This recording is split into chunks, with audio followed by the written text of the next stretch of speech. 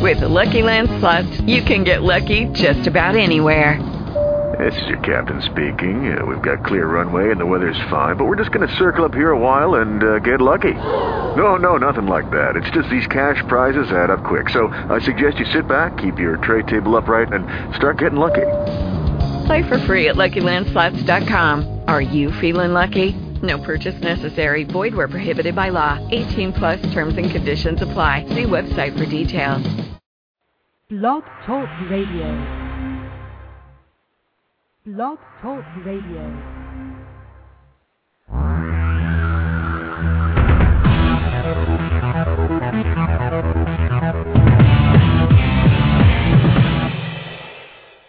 Live from Los Angeles, the Win Without Competing Show with Dr. Arlene Barrow, Career Coach 1 and author of Win Without Competing. Now, here's Dr. Arlene. Thank you, Virgil. In tough economic times, it is especially important to implement my Right Fit method, which will enable you to win without competing in your career and in your life. I carefully select my guests who serve as powerful users of my Right Fit method. A key component of that method is passion, our career fuel, the impetus and foundation of career success. My guest today, Jack Feuer, is soaked in passion, but passion is not enough. Jack Feuer and my other guests know how to harness their passion. They excel in managing the process and walking down the right fit road to reach their goals. They know how to recognize right fits. They know how to recognize wrong fits. They know whether they can fix or not fix a wrong fit. They know when to walk away. They assume responsibility for their successes and failures. They say to themselves, "It's all up to me."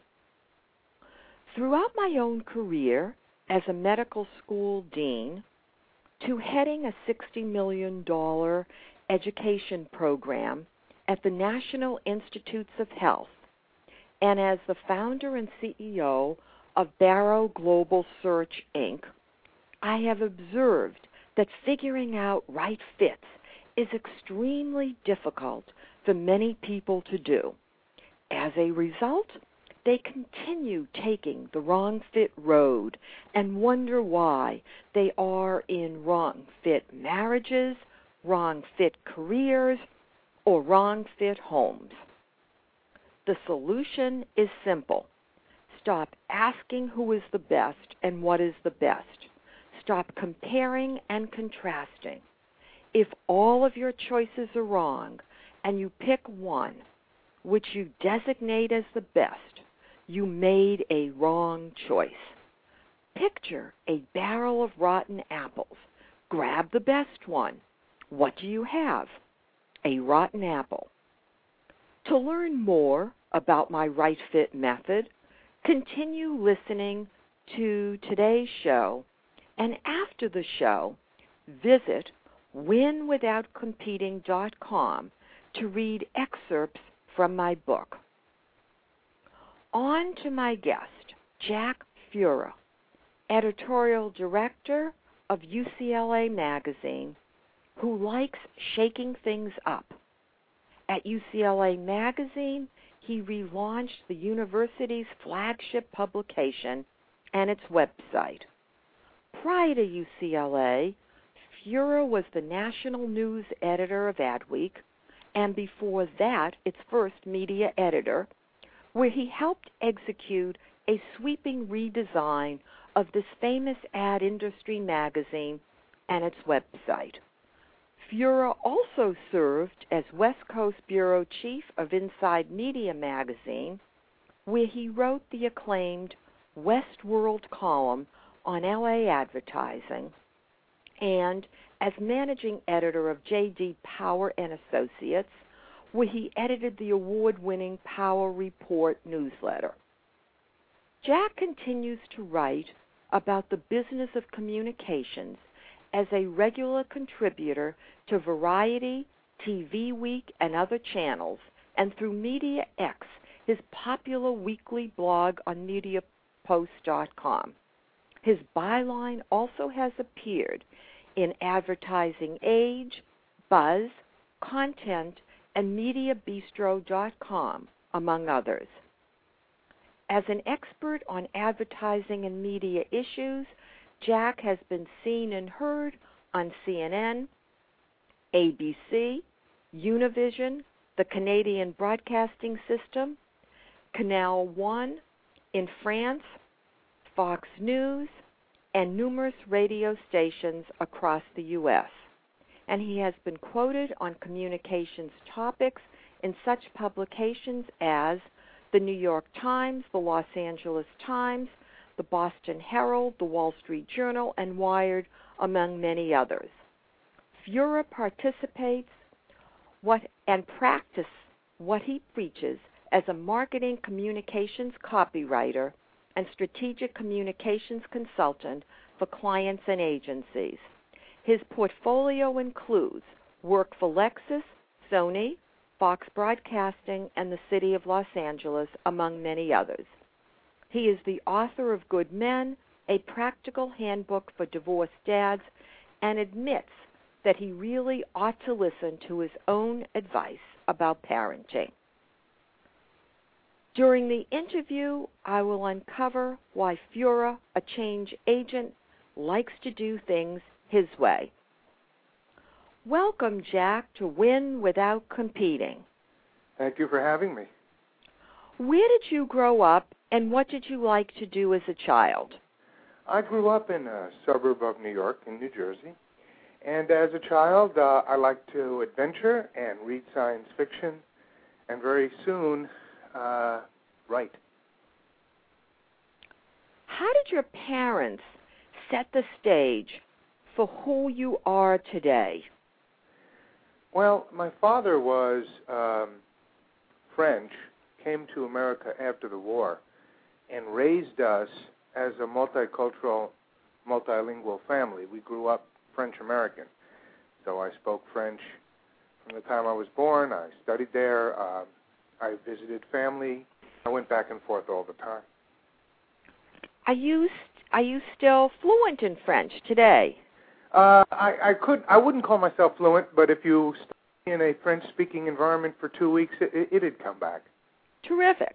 Tell us more about your parents and your family life.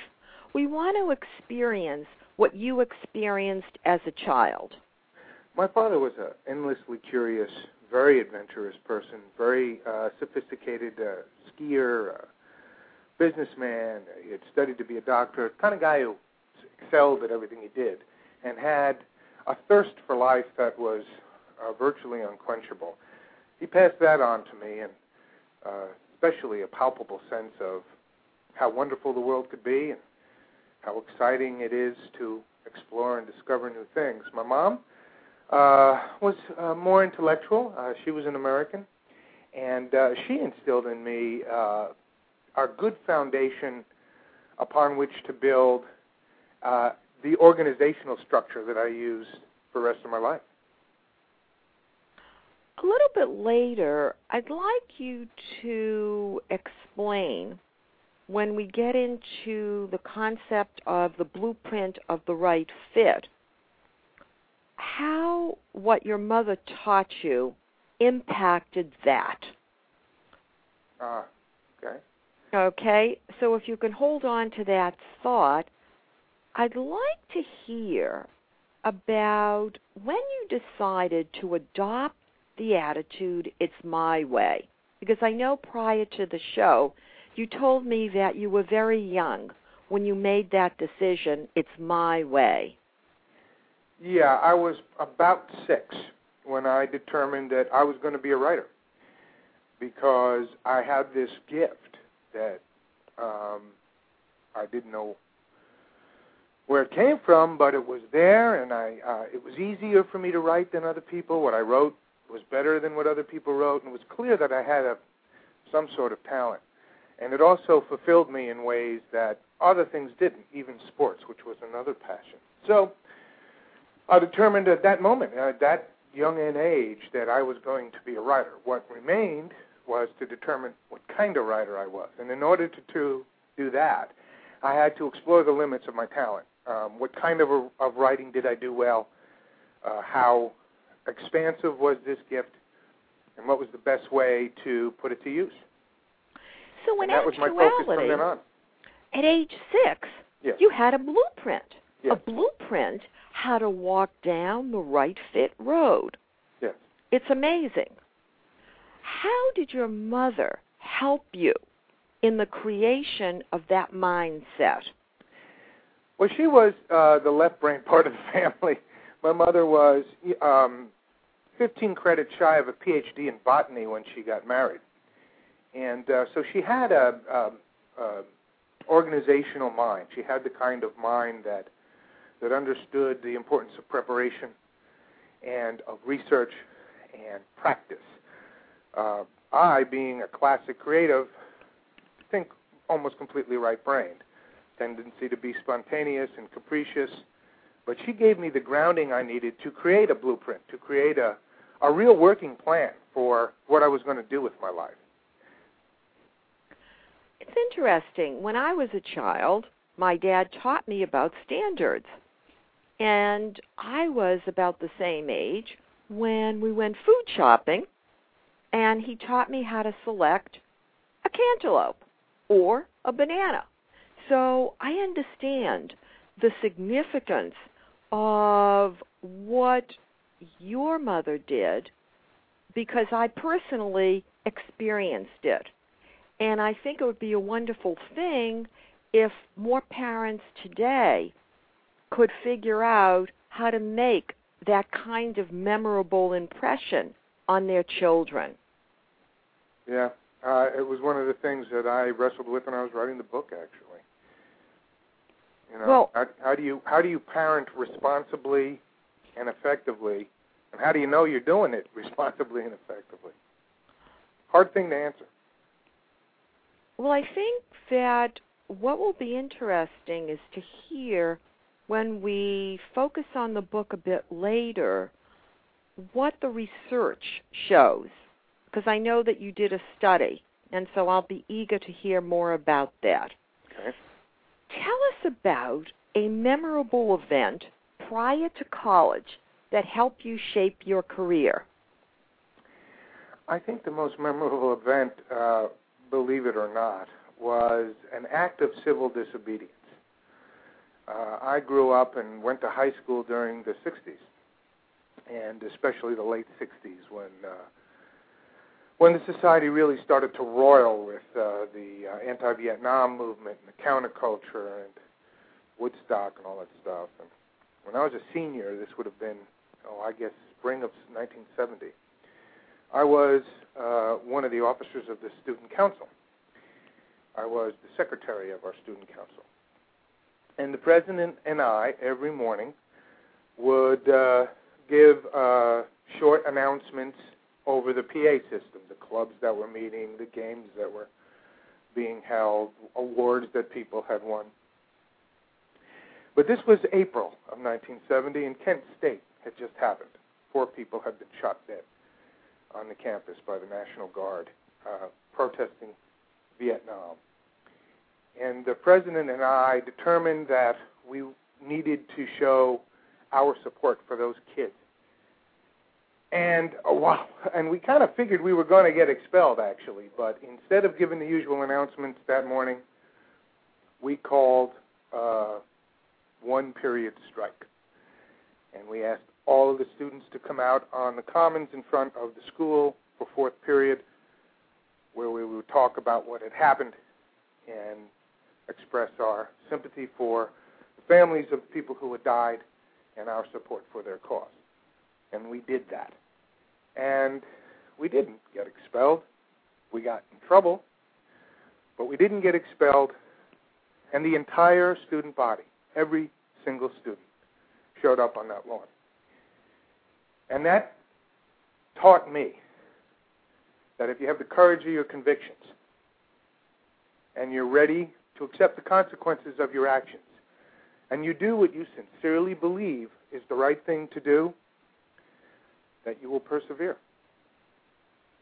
It seems to me that that also helped in terms of your career, I would think, because it showed you at an early age again as someone who spoke up, who took charge, and in my way of looking at it, managed the process, and was not afraid to speak up because the courage of your convictions was more important to you.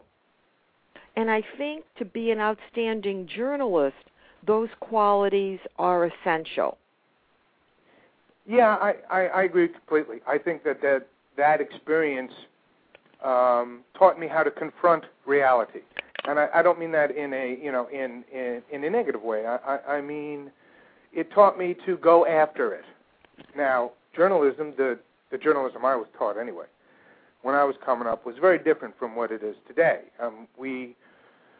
It was almost a religious impulse for us to try as hard as we could to be balanced, objective, and fair. We knew we were human and we couldn't, but we didn't even join political parties back then because reporters were supposed to be guardians of the public and the public trust. They were supposed to, in the famous phrase, comfort the afflicted and afflict the comfortable. And you can't do that with your eyes closed and your head in your hands. You do that by confronting reality. And even though we weren't expressing support for a political point of view or an ideology when I became a journalist, we were confronting reality in order to report back to the people. So that experience taught me probably the most valuable lesson I needed to learn at the beginning of my career, which is to go for it. And you certainly have gone for it. Let's hear more. Why did you go to NYU? Delineate the blueprint, because I know that you had a blueprint. In every step of the way, you've always been exquisitely clear about what is the right fit for you. And even in your personal life, which we will discuss a bit later, you also have come to an interesting conclusion. So tell us why NYU. Well, by the time it came time for me to choose where to go to school or where to apply, I knew I was going to be a journalist. I knew that I wanted to be a reporter. It best suited my writing talent, which shines when the task at hand calls for brevity and punchiness, impact. I'm very good with short bursts of writing. That's my skill. And that's what a journalist does. And also my personality was fit very comfortably with a journalist's personality. A reporter is, not in a negative way, predatory. A reporter is a hunter. And they go out every day and they hunt for food. They hunt it, they track it down, and they bring it home. And so where else would I go to learn how to do that but one of the centers of journalism? So it was either going to be Chicago, Washington, D.C., or New York. I already lived right next to New York. I was there all the time. I'd been born there. And so while all my friends were going to what they considered exotic schools in mountains and things like that, I applied to NYU because I wanted to be a reporter and I wanted to be taught by working journalists, and NYU offered that opportunity. And I wanted to be the guy on the streets catching the cops sleeping in their cars, reporting on riots, calling up the newsroom and going, "Hello, sweetheart, get me rewrite." New York was the only place for me. And also, too, didn't you immediately begin your career? Yeah. Tell us about that, how you joined the school paper right away and started reporting immediately. How did you present yourself to the school paper? Yeah. I just walked in and said, I'm here. Give me a beat. I want to be a reporter. I'm an English and journalism major, and I need clips. And I knew that the best way to distinguish myself from all the other young kids out there, because remember, at the time that I was in college, and in fact, almost to the month that I graduated in undergraduate school, all the President's Men had come out, and Woodward and Bernstein were folk heroes, and every kid wanted to be a daily newspaper reporter. So I knew that if I was going to get my career off the ground, that I needed experience. I needed to be out there reporting stories. I mean, it was fine to learn the theory, and I wanted to do that, but I got into the game to play it, not to and you did study right to play away. ball, So that's what I did. The first day I walked in and I announced I was there, give me a beat, and that's how I started reporting. I did the same thing in graduate school, too. Now, you went to Syracuse University after you finished your Bachelor of Arts degree in English and Journalism at NYU. Right. Why Syracuse next? Because at the time, and still today, the four best journalism schools, in effect, graduate work in journalism, were Columbia, Missouri, Northwestern, and Syracuse. There was no way I was going to an Ivy League school. I'm just not an Ivy League guy.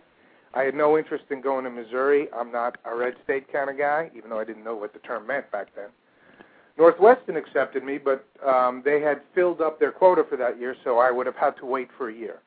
Syracuse took me immediately. And Syracuse also was, of the four, had the reputation for actually getting people out there and reporting. I mean, Syracuse's reputation was, we'll give you the theory, but we're also going to send you out in the street to go get stories, and that's exactly what happened. It's interesting that you were comfortable to leave New York City. What was going on in the streets of Syracuse? Nothing, but I needed more education. I wasn't, remember, again, it was really a ferocious competition for whatever journalism jobs existed back then, especially in the daily newspapers, which was where I wanted to make my career. I wanted to write for the Daily News. That was my goal. And in order to do that, to distinguish myself, to stand out from everybody else, I needed experience and I needed hands-on knowledge of what it took to be a daily newspaper reporter. So when I graduated from NYU, I went to Syracuse because it could give me both those things. To what extent did you really focus on the competition? And to what extent did you focus in on going down the right fit road where you had your blueprints, where you kept raising the bar and getting the experience that you needed? Other than what I just said, it was all about the blueprint. I never directly competed against anybody. Good. But what the blueprint, part of creating a blueprint for me is understanding the marketplace, if you forgive an expression from my career beat. You got to know the market in order to succeed in the market. And I had to pick and choose what kind of education I had, what kind of experience I would acquire, and where I was going to try and get a job in order to make my blueprint work. So it was all about what was best for me and how to advance the plan. The competition was simply one element among many. I've never, ever competed directly against anybody. It's always been about what do I need and want and how do I get it. After you finished your master's degree, what did you do next?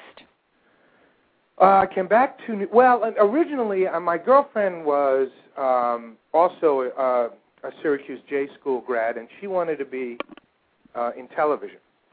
She was from New England, so we spent a few months looking for work in New England. But again, there were no jobs for newspaper reporters at an entry level, and there were no jobs for TV anchors at an entry level because everybody wanted to be a journalist, just like everybody today wants to be a web entrepreneur. And So we came back down to New York very quickly, within about 3 months of graduating.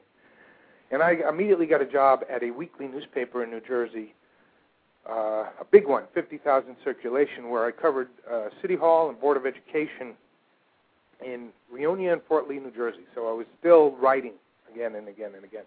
And then after about 6 months, I got my first magazine job at a magazine called Marketing Communications, which covered marketing communications and advertising. And I very quickly realized that's what I want my career beat to be. So then that set the stage for the majority of the rest of your career. Mm-hmm. Let's fast forward to your position as associate editor of Adweek West in Los Angeles. Why there, and how did you get that position? Well, I always wanted to live in Los Angeles, and so did the former Mrs. Feuer. So when we got married, we took what we told our families was a 2-week honeymoon, 1 week in Acapulco and 1 week in Los Angeles. But that second week, we weren't honeymooning, we were looking for work. And I managed to secure a job as an account executive at a public relations agency, because I've gone back and forth from journalism to marketing communications to journalism, and this was the first time I did that in my career. And so that's what got me out to Los Angeles, but I very quickly demonstrated that I was the worst account executive that ever lived in public relations, and so I got fired after about 3 months, very tearful firing, and they gave me an enormous amount of freelance writing work after they fired me, and also helped me expand my network in L.A., because I'd only been there for a while. And they gave me the name and number of the editor of Adweek West, who was looking for some temporary help for a couple of weeks with a reporter and editor, and so that's what I did. I called her up and went and joined her for a couple of weeks, and at the end of that period, she asked me to stay. What did you do, and what did you say to convince her you were the right fit? I didn't say anything. I just did good reporting. So everything spoke for itself.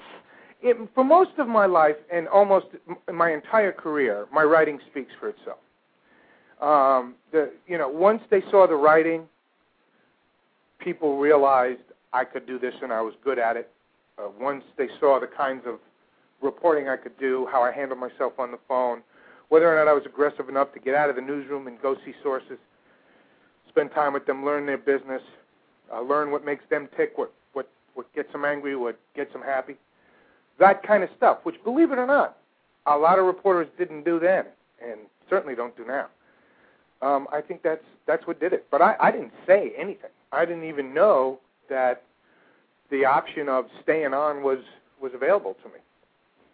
Well, obviously, she observed you. Mm-hmm. So you were talking. You just didn't say anything to her, but Exactly. She observed you talking.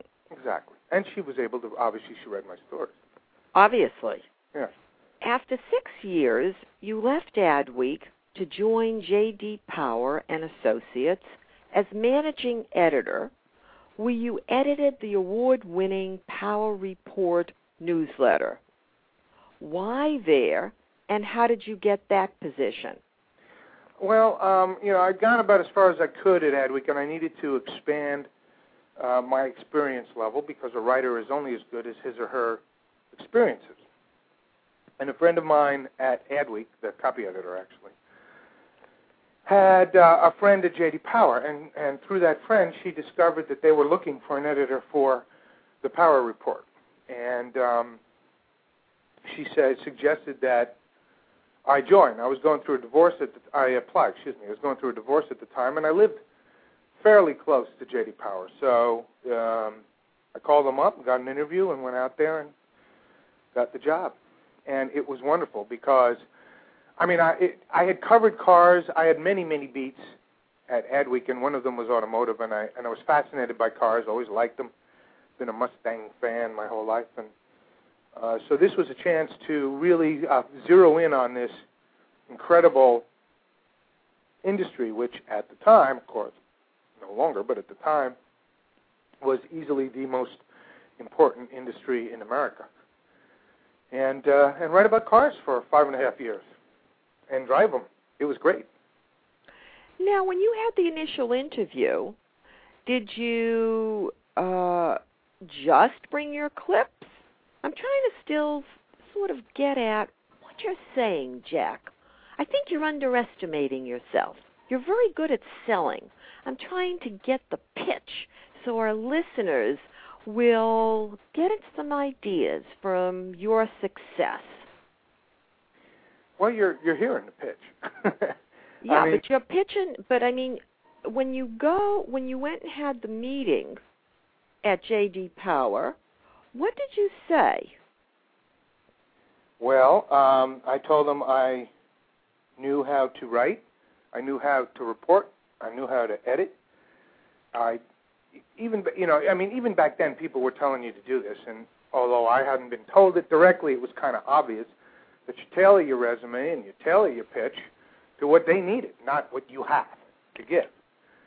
And so I tried to explain to them how my experience at Adweek had prepared me to do a good job on the newsletter, because it required someone to be a self-starter, it required someone who could edit themselves, it required someone with a flair for writing, and it required someone who was able to grasp relatively dense material and boil it down, distill it down to common everyday language that anybody could understand. And, of course, an awful lot of what we did at the Power Report was writing stories based on their famous customer satisfaction studies. So one of the things that was really important to them was to find someone who could look at a bunch of research numbers and make a story out of it. And that's how I approached the job interview, and that's what I tried to communicate to them was, here's how I can help you. Here's how what I know is going to work for you. I also think it's interesting, I'm not sure you were aware, but you really delineated what they were looking for. And it's clear you matched up to their blueprint. It's not uncommon for employers to be vague about the blueprint of the right fit for which they are searching. So, obviously, you did a fabulous job. Did they have any concern that you didn't know anything, or did you know, or perhaps you knew something about the automotive industry, but I would expect not a lot? Actually, that did concern me, but the full name of the newsletter was The Power Report on Automotive Marketing. And since I had covered automotive marketing for the previous 6.5 years, I was on pretty good ground there. And I did heavy up in the clips that I showed. I did heavy up on the reporting on car ad campaigns. Okay. So I did definitely focus in on that. Yeah. So again, you matched up to the blueprint that you presented. Right. Fabulous. Going further, you left J.D. Power after 5 years to become the West Coast Bureau Chief of Inside Media Magazine, where you wrote the acclaimed Westworld column about L.A. advertising. Why there, and how did you get that position? Well, I got that position because the editor was an old colleague from Adweek, and I, at J.D. Power, was concerned that my ad guy network was atrophying.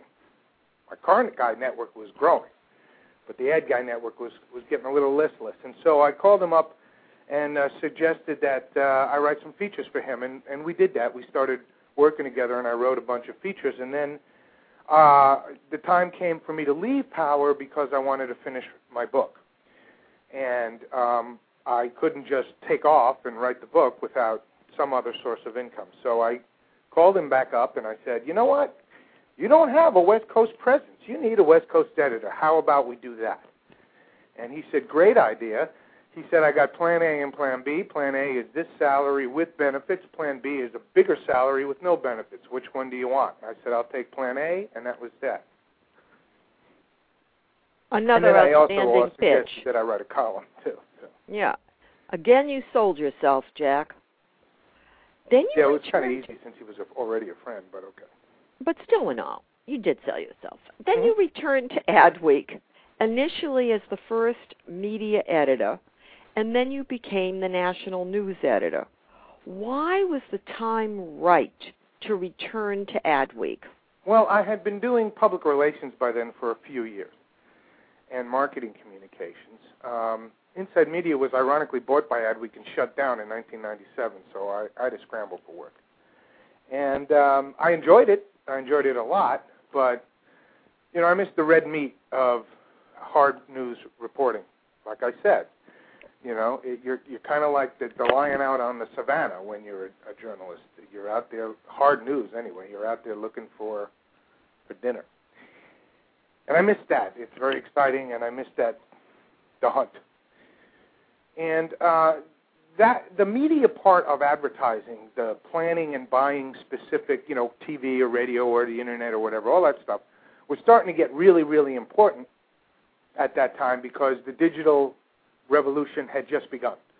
And everything was changing, and all the rules were being turned on their head, and all of a sudden creative, the message, the ad itself, was no longer the king of the hill. Now media, finding out, determining where you put the message and how and in what proportion was really important. So it was a fascinating evolution in the business that I had devoted my entire career to covering. So I had that interest. But also, and it was a chance to return to Adweek where, I had and still have a proprietary emotional attachment. Sometimes I'm mad at it, kind of like a family member, but Right. It's almost like a first wife here. Exactly. And that what they were offering me was they said, look, we want you to create the coverage area. We want you to be the very first media editor the magazine has ever had, and we want you to develop this coverage area for us. We'll get you a reporter to work with you, and what do you think? And I said, what a great opportunity to do something I'd never done before, to start something. And media editor was a step up from bureau chief and from managing editor of a newsletter. So it was a natural progression in my career anyway. So all of these things combined fortuitously, and I jumped at the chance. Tell us about the sweeping redesign of Adweek and its website with the Jack Feuer way of implementation, whereby you had to retrain reporters and how all of that worked. Well, it was in 2003, and I didn't create this plan. I didn't strategize. The editor and editor-in-chief did, but it was my job to execute it for them. And we had a staff of over 20 reporters around the country. And back then, this was when magazines first started really worrying in earnest about the Internet and really trying to crack the code, which, of course, they still haven't done, of how do you be a print information resource and an online information resource? How do you change the way in which you report? How do you change what a magazine gives you as opposed to what the website gives you? And at the time, and still today, I think it was very clear that the way in which everything was going was that people weren't going to get their news from magazines anymore. They were going to get their news from the web. So the hard news, the breaking news, all the, this just in stuff was migrating to the Internet. That left interpretation and analysis for the magazines, what journalists call secondary leads. So the who, the what, the where, the when, that was all going online now. And the magazines would tell you how and why. That was a dramatic change in the job descriptions of our reporters, who were strictly hard news folks. I mean, they went out and they got the news, Now we were asking them to tell the readers what that news meant and what it could mean. It's a very different job.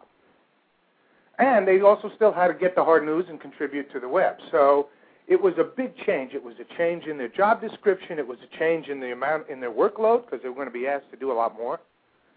And a lot of them had to, literally change functions almost entirely. The editor of the New England edition of Adweek became the magazine's web editor. Completely different job than the one he'd had. Just as one example. And so what we had to do was train them tell them this is the kind of story we want. The stuff you've been doing, this is where it's going to show up. This is how you're going to do it. They had to all learn a content management software system so that they could post stories online, send them to the editor. So a great deal of upheaval. And by now we're all familiar with this process. All of our jobs and our very lives have changed like this. Back then, it was just the beginning of this wave. And it was a huge, huge project. Well, I think that understanding how to handle change is important for all of us, whether it's change in our professional life, change in our personal life.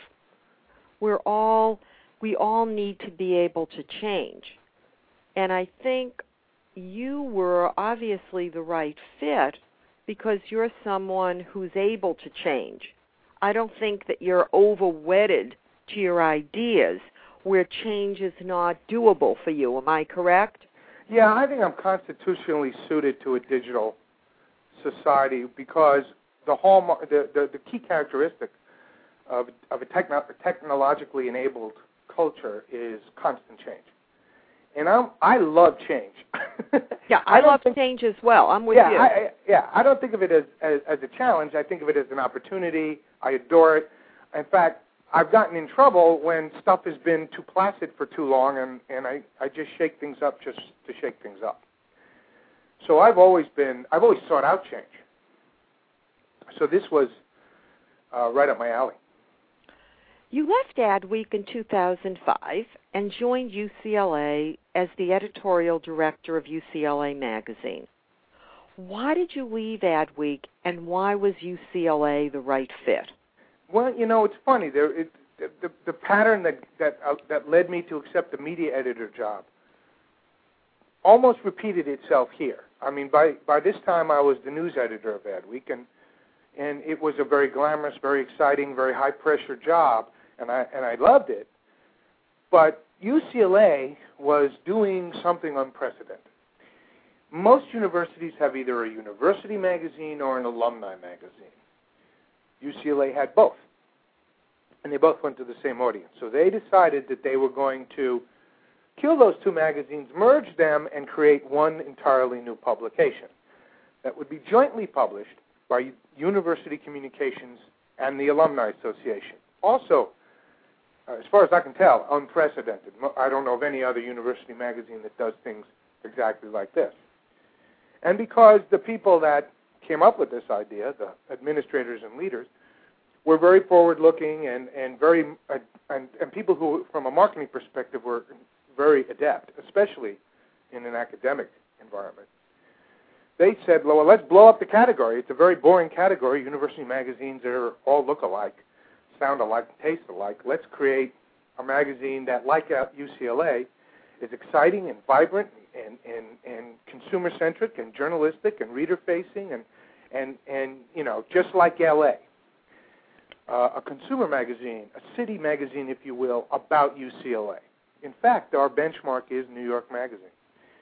And they said in order to do that, we need to go outside of academia and find an editor in the general market who has done this kind of thing, who has, revitalized, refreshed, or relaunched a book, which I had done, of course.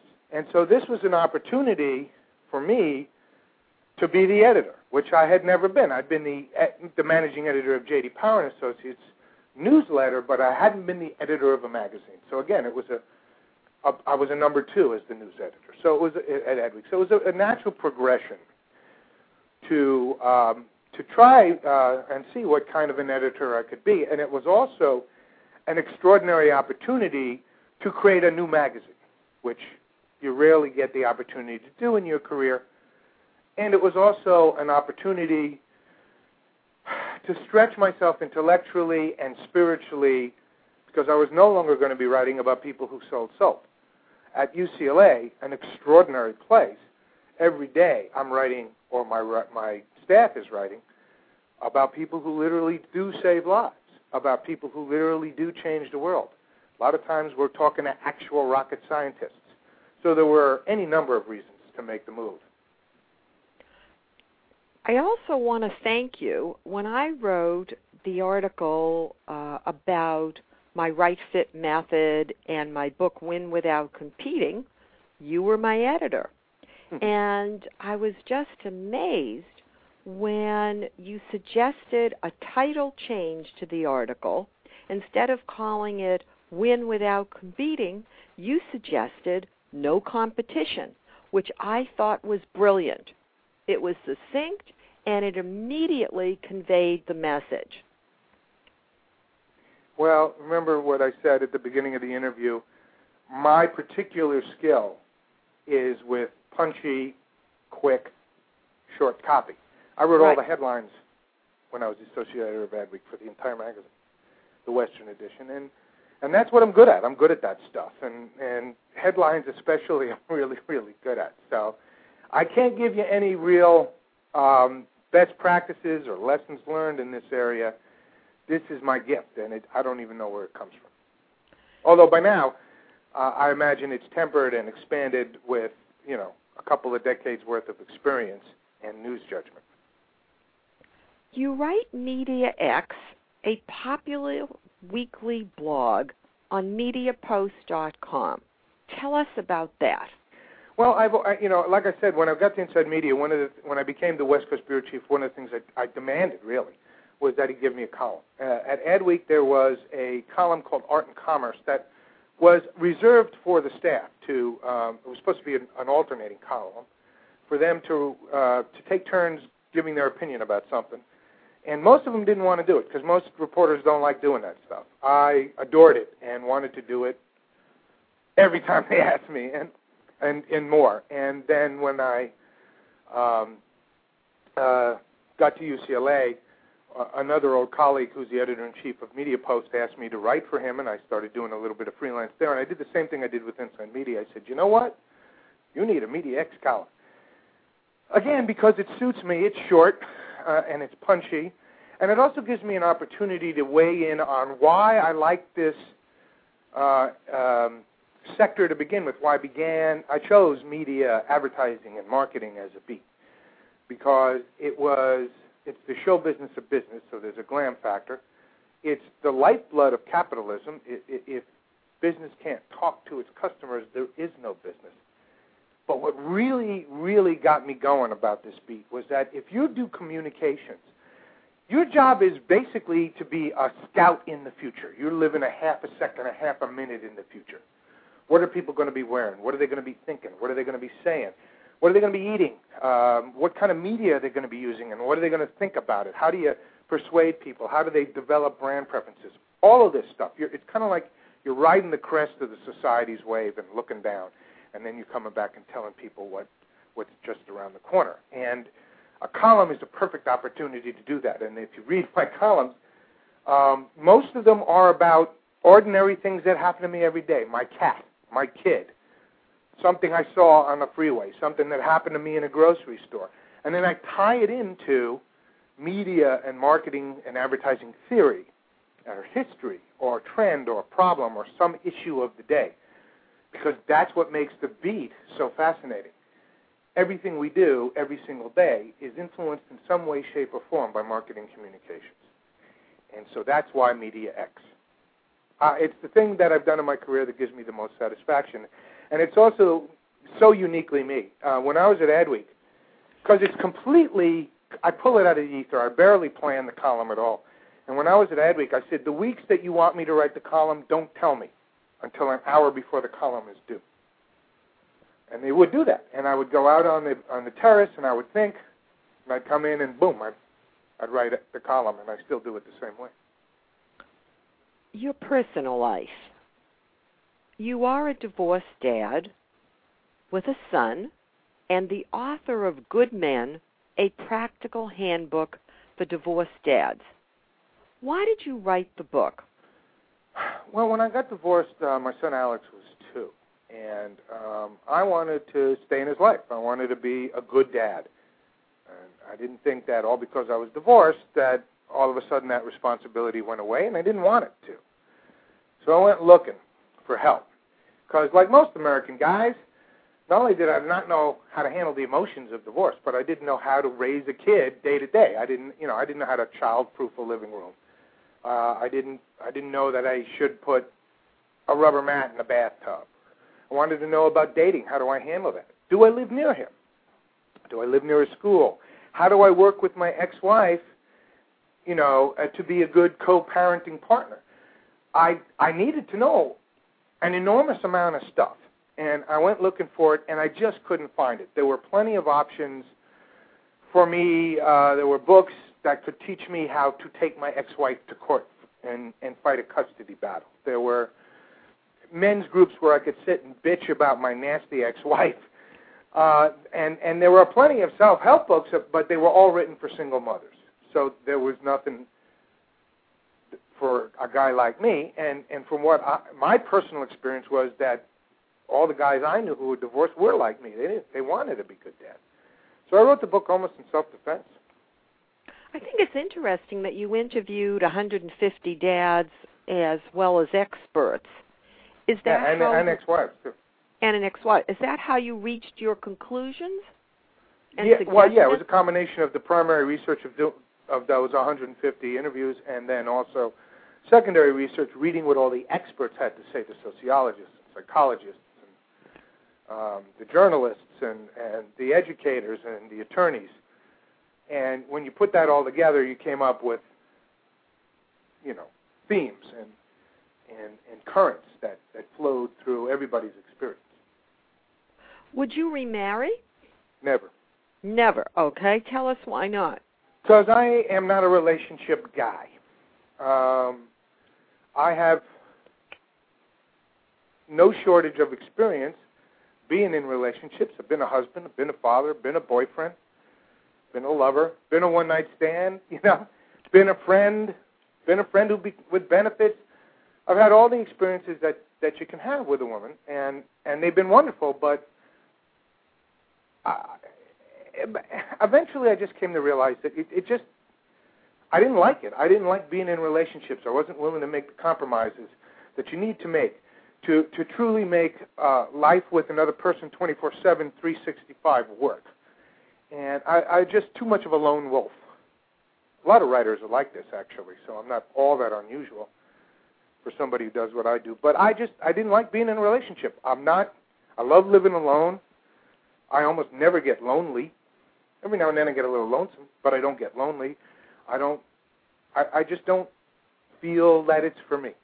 If I'd lived in the 19th century, I'd have been what they call a confirmed bachelor. And so after, all these fits and starts, and after my marriage ended especially, I determined that it just wasn't right for me. Not that I'm not going to date, but I don't want to be in a long-term committed relationship, and I don't want to get married again. And I'm really happy with that decision. It's been the best one I've ever made. Going further, you have an interesting take in terms of how you balance your personal and professional life. Tell us about that. Well, I don't. It's one organic whole. It's seamless. I am what I do, and I do what I am. I've always felt that that's really important. I don't understand. My father was like this. I think it's an old world European thing, where people think of their job as what they do, as what funds the rest of their life. Right. And to me, that made no sense, because you're wasting more than half your life. I think that the goal of everybody should be to marry who they are with what they do, so that the totality of their life, the holistic impact of their life, is that much greater. And they can enjoy life whether they're behind the desk or sitting on their couch. Also, what I chose to do for a career is very exciting. There's a lot of adventure, there's a lot of travel, you meet a lot of different people, you have a lot of different experiences, which is what a lot of my friends do when they're not working anyway. So I have never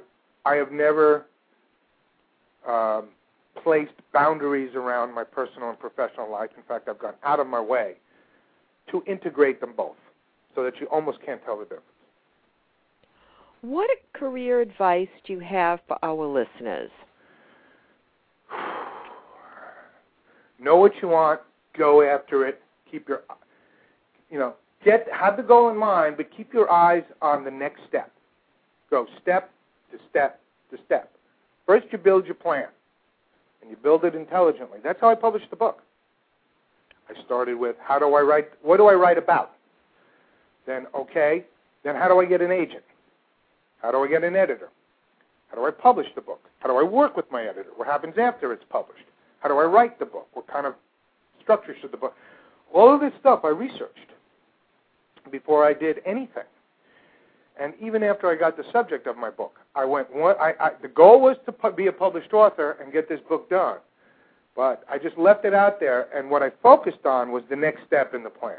I think that's really important. It's especially important for creative people who, by and large, aren't used to organizing that way. They don't do things in a linear way. But I think you need to do that. Now, of course, you have to start with knowing what you want. That's job one. Find out what you want, get a plan, go for it, one step at a time. Also, too, you're propelled by passion, and that really is our career fuel, because without passion, I don't know how one can really be successful. I don't think any great thing has ever been accomplished by a dispassionate person. Right. If you're a pro, you can be good. Okay, professionals, that's why they're professionals. They're good at what they do. They can deliver a professional performance. Right. But they can't be great unless they have something invested in the work, unless they care, unless there's emotion. There's something on the line. There's what advertisers call and agency people call skin in the game. You can't be great without passion. You can merely be good. And who wants? Well, you can be competent. Well, but you can't be great. And why aim for anything without aiming for greatness? Doesn't make much sense, does it? I agree entirely. Jack, you are a win without competing man. You know your core identity. You are soaked in passion. You know how to package yourself to pitch. You understand right fits. You compete with yourself and raise the standards against which you measure yourself higher and higher. You manage the process to achieve your goals. You think outside the box. Thank you for joining me today. I hope you will come back soon. Thank you. It was great. Upcoming shows. Please join me again next Wednesday, September 16th at 5 p.m. Pacific Daylight Time.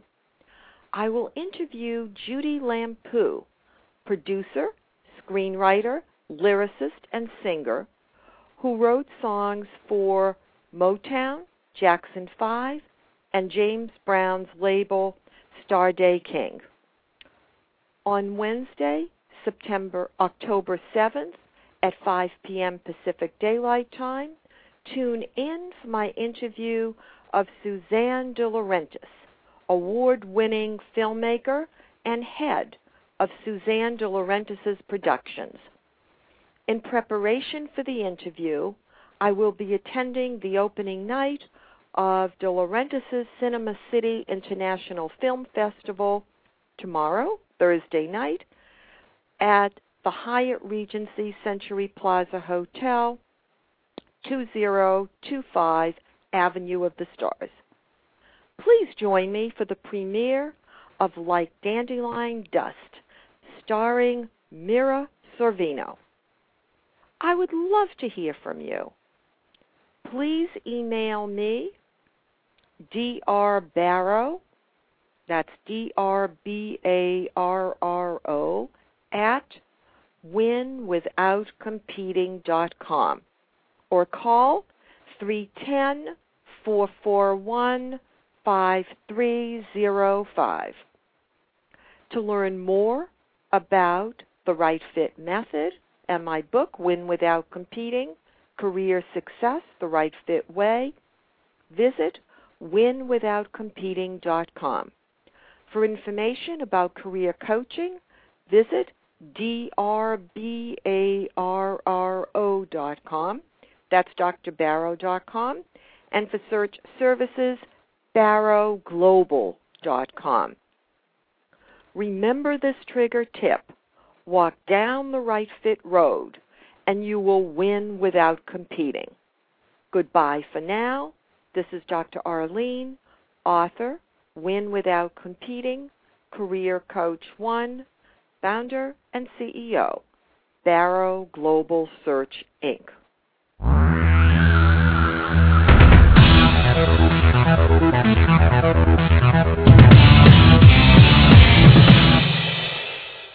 Hello, it is Ryan, and I was on a flight the other day playing one of my favorite social spin slot games on ChumbaCasino.com. I looked over at the person sitting next to me, and you know what they were doing? They were also playing Chumba Casino. Coincidence? I think not. Everybody's loving having fun with it. Chumba Casino is home to hundreds of casino-style games that you can play for free anytime, anywhere, even at 30,000 feet. So sign up now at ChumbaCasino.com to claim your free welcome bonus. That's ChumbaCasino.com and live the Chumba life. No purchase necessary. VGW. Void where prohibited by law. See terms and conditions. 18+.